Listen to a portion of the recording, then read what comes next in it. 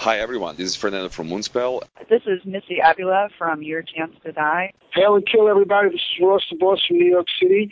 This is Heather Michelle from Grave Shadow. Hey, this is Paul Mazurkowitz, the drummer from Cannibal Corpse, and you are listening to The Great Metal Debate.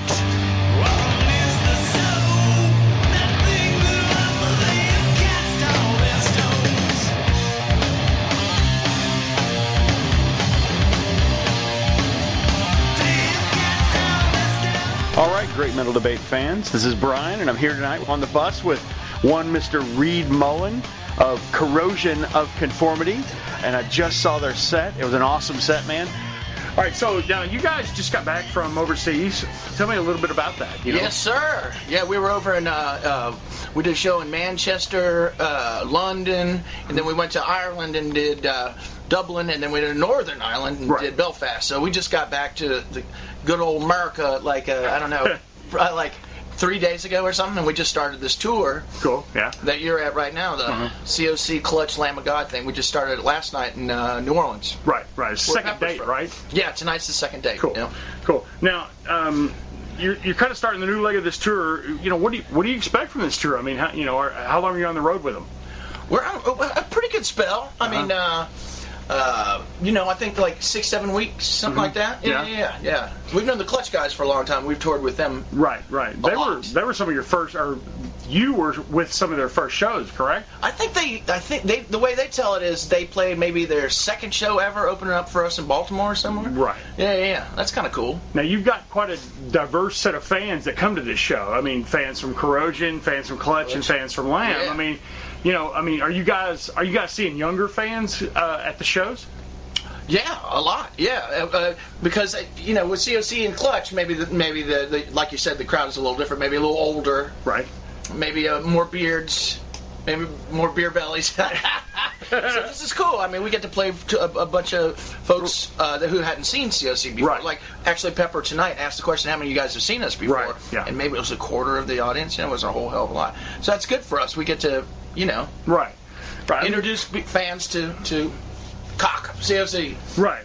Now, from the set list you guys have been doing, this looks like a fan tour, if you will. I mean, did you design it that way? I mean, you've got a lot of the fan favorites in your set list, and I noticed you changed it from when you were headlining in Ireland and stuff. Yeah. Well,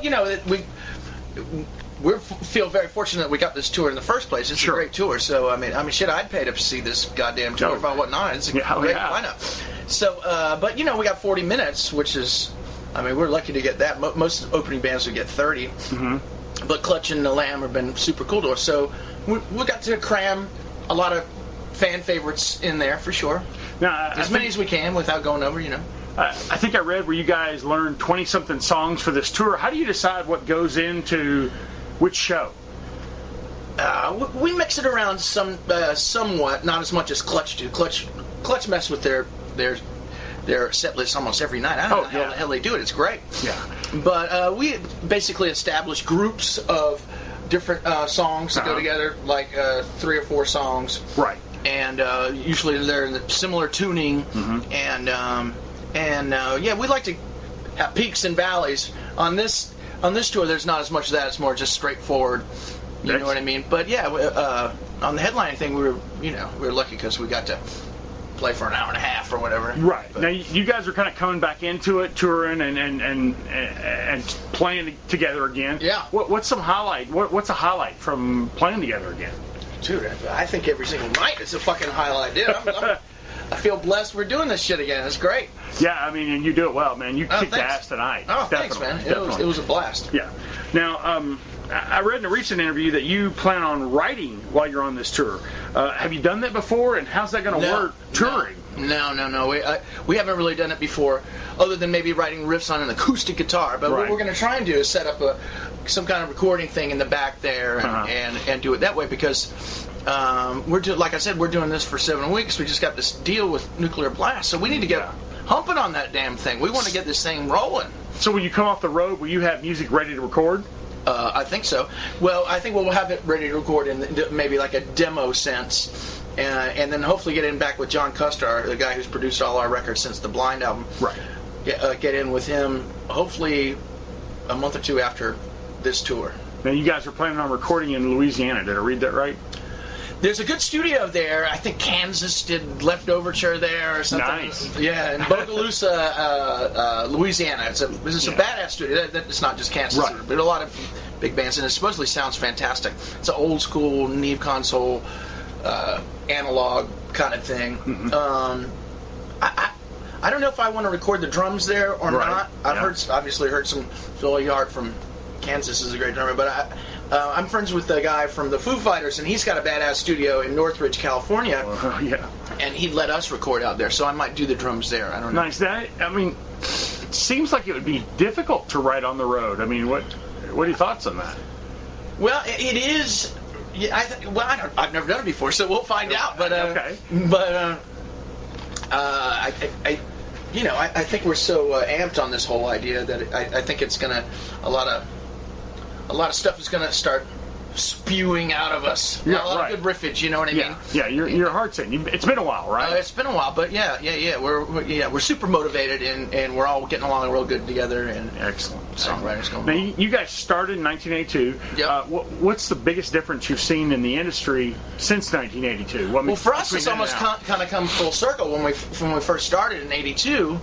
The kind of music we were playing didn't lend itself to ever making much money. It was punk stuff, and the biggest band in the world, the biggest couple bands in the world to us were the Dead Kennedys or Black Flag or something like that. Right.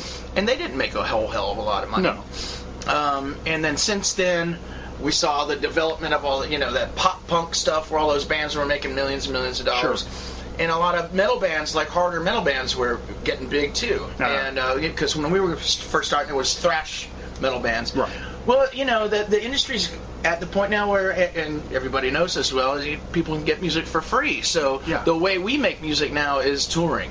Right. And that's the way it was in 1982. The way we made money was selling T-shirts. Right. We're blessed that we have a super cool logo, that skull thing. Oh, hell yeah. So we sold, millions. Saw that on your drum heads, man. That's kick-ass. And so we were blessed by that. But like I said, it's come full circle for us. And now that we're back to where it's like you got to get back and just tour and sell T-shirts, and because you can't make money selling albums because people don't buy albums anymore. They absolutely might buy vinyl here and there, but that's about it. And that's unique in that you say that is because most of the bands we interview talk about the difference is getting your music out there, the digital, people being able to download, and you can't make money doing it. Yeah. But you guys have talked about making the money as you started with the T-shirts and the touring. I mean, I think that's awesome. Yeah. Now, so like you're a little older now. What's the party side of it like with the touring? Is it still similar? Yeah, I'm putting you on the spot. No, not at all. It can be. Yeah, absolutely. It takes you a little bit longer to get up and ready in the morning sometimes, but we're professionals. Hey, there you go. We know what we're doing. Excellent. So, and we've done it for a while. Excellent. Now, our podcast is basically about 80s metal versus new metal. Right. Where do you guys kind of fit in that range? Where would you put yourself if you had to label yourself? What would you do? Well, when we were doing the punk stuff, we were also in what they call a crossover punk and thrash metal. Right. So we played with a lot of bands like Slayer and stuff like that. As a matter of fact, on the Hell Awaits album, you can see Jeff Hanneman wearing one of our T-shirts. Excellent. Yeah. Yeah, and so I don't know. I certainly wouldn't put us with new metal. I mean, we're like a different kind of brand of more that some people call us stonery or swampy or doomy here and there, but I wouldn't call us new metal by any stretch of the imagination. I don't know. Now, that's interesting. I spoke to a fan before the show, a guy from Memphis, and he describes you as sort of a Louisiana metal that kind of sticks to you. Do you think that's an accurate assessment of your music? I mean, no, to a certain extent, only because Pepper's from Louisiana. There you go. But we're most of us from North Carolina, so North Carolina / NOLA, I guess. Yeah, that's a good interpretation. Now, he mentioned you with bands like Down and Crowbar. Right. And do you put yourself in that category or? Like I said, only to a certain extent because Pepper plays in Down. Sure. And Kirk from Crowbar used to being down. I don't know. You know. So I mean, it doesn't sound like you're interested in genres and defining. I mean, is that? Well, we're in Corrosion of Conformity, aren't we? There you go. Yeah, there you go, man. Yeah. It's been a blessing and a curse. Do you guys still have the Technocracy tour bus, man? No, I wish, man. That was my van. My dad bought that for me and for all of us. Right. In '83 or something. It was a Ford Econoline 150. It was a death trap. I can't believe we survived that whole fucking shit. That thing was crazy. Awesome. Yeah. That's great. And not only was it a Ford Econoline 150, but we added to the top of it. Yeah. Which made it even less safe. But anyway, I think Woody's dad took that picture on the back of Technology. Awesome. Yeah. That's awesome, man. Yeah. So, like, you know, you've got a lot of new fans. What if you had to say what you wanted them to know about Corrosion? What do you want folks to know about the band? I think they do themselves a favor by listening to more than just the Pepper stuff. There's a lot of good material dating back from the '80s and the Blind album and a couple of the albums that we Mike, Woody, and I did in the last couple of years. Yeah. Nice. I was even listening. Cornucopia of tunes. Well, Reed, thank you very much, man. I appreciate the time. Flavors of metal. There you go. I appreciate it, man. Yeah, man. Thank you.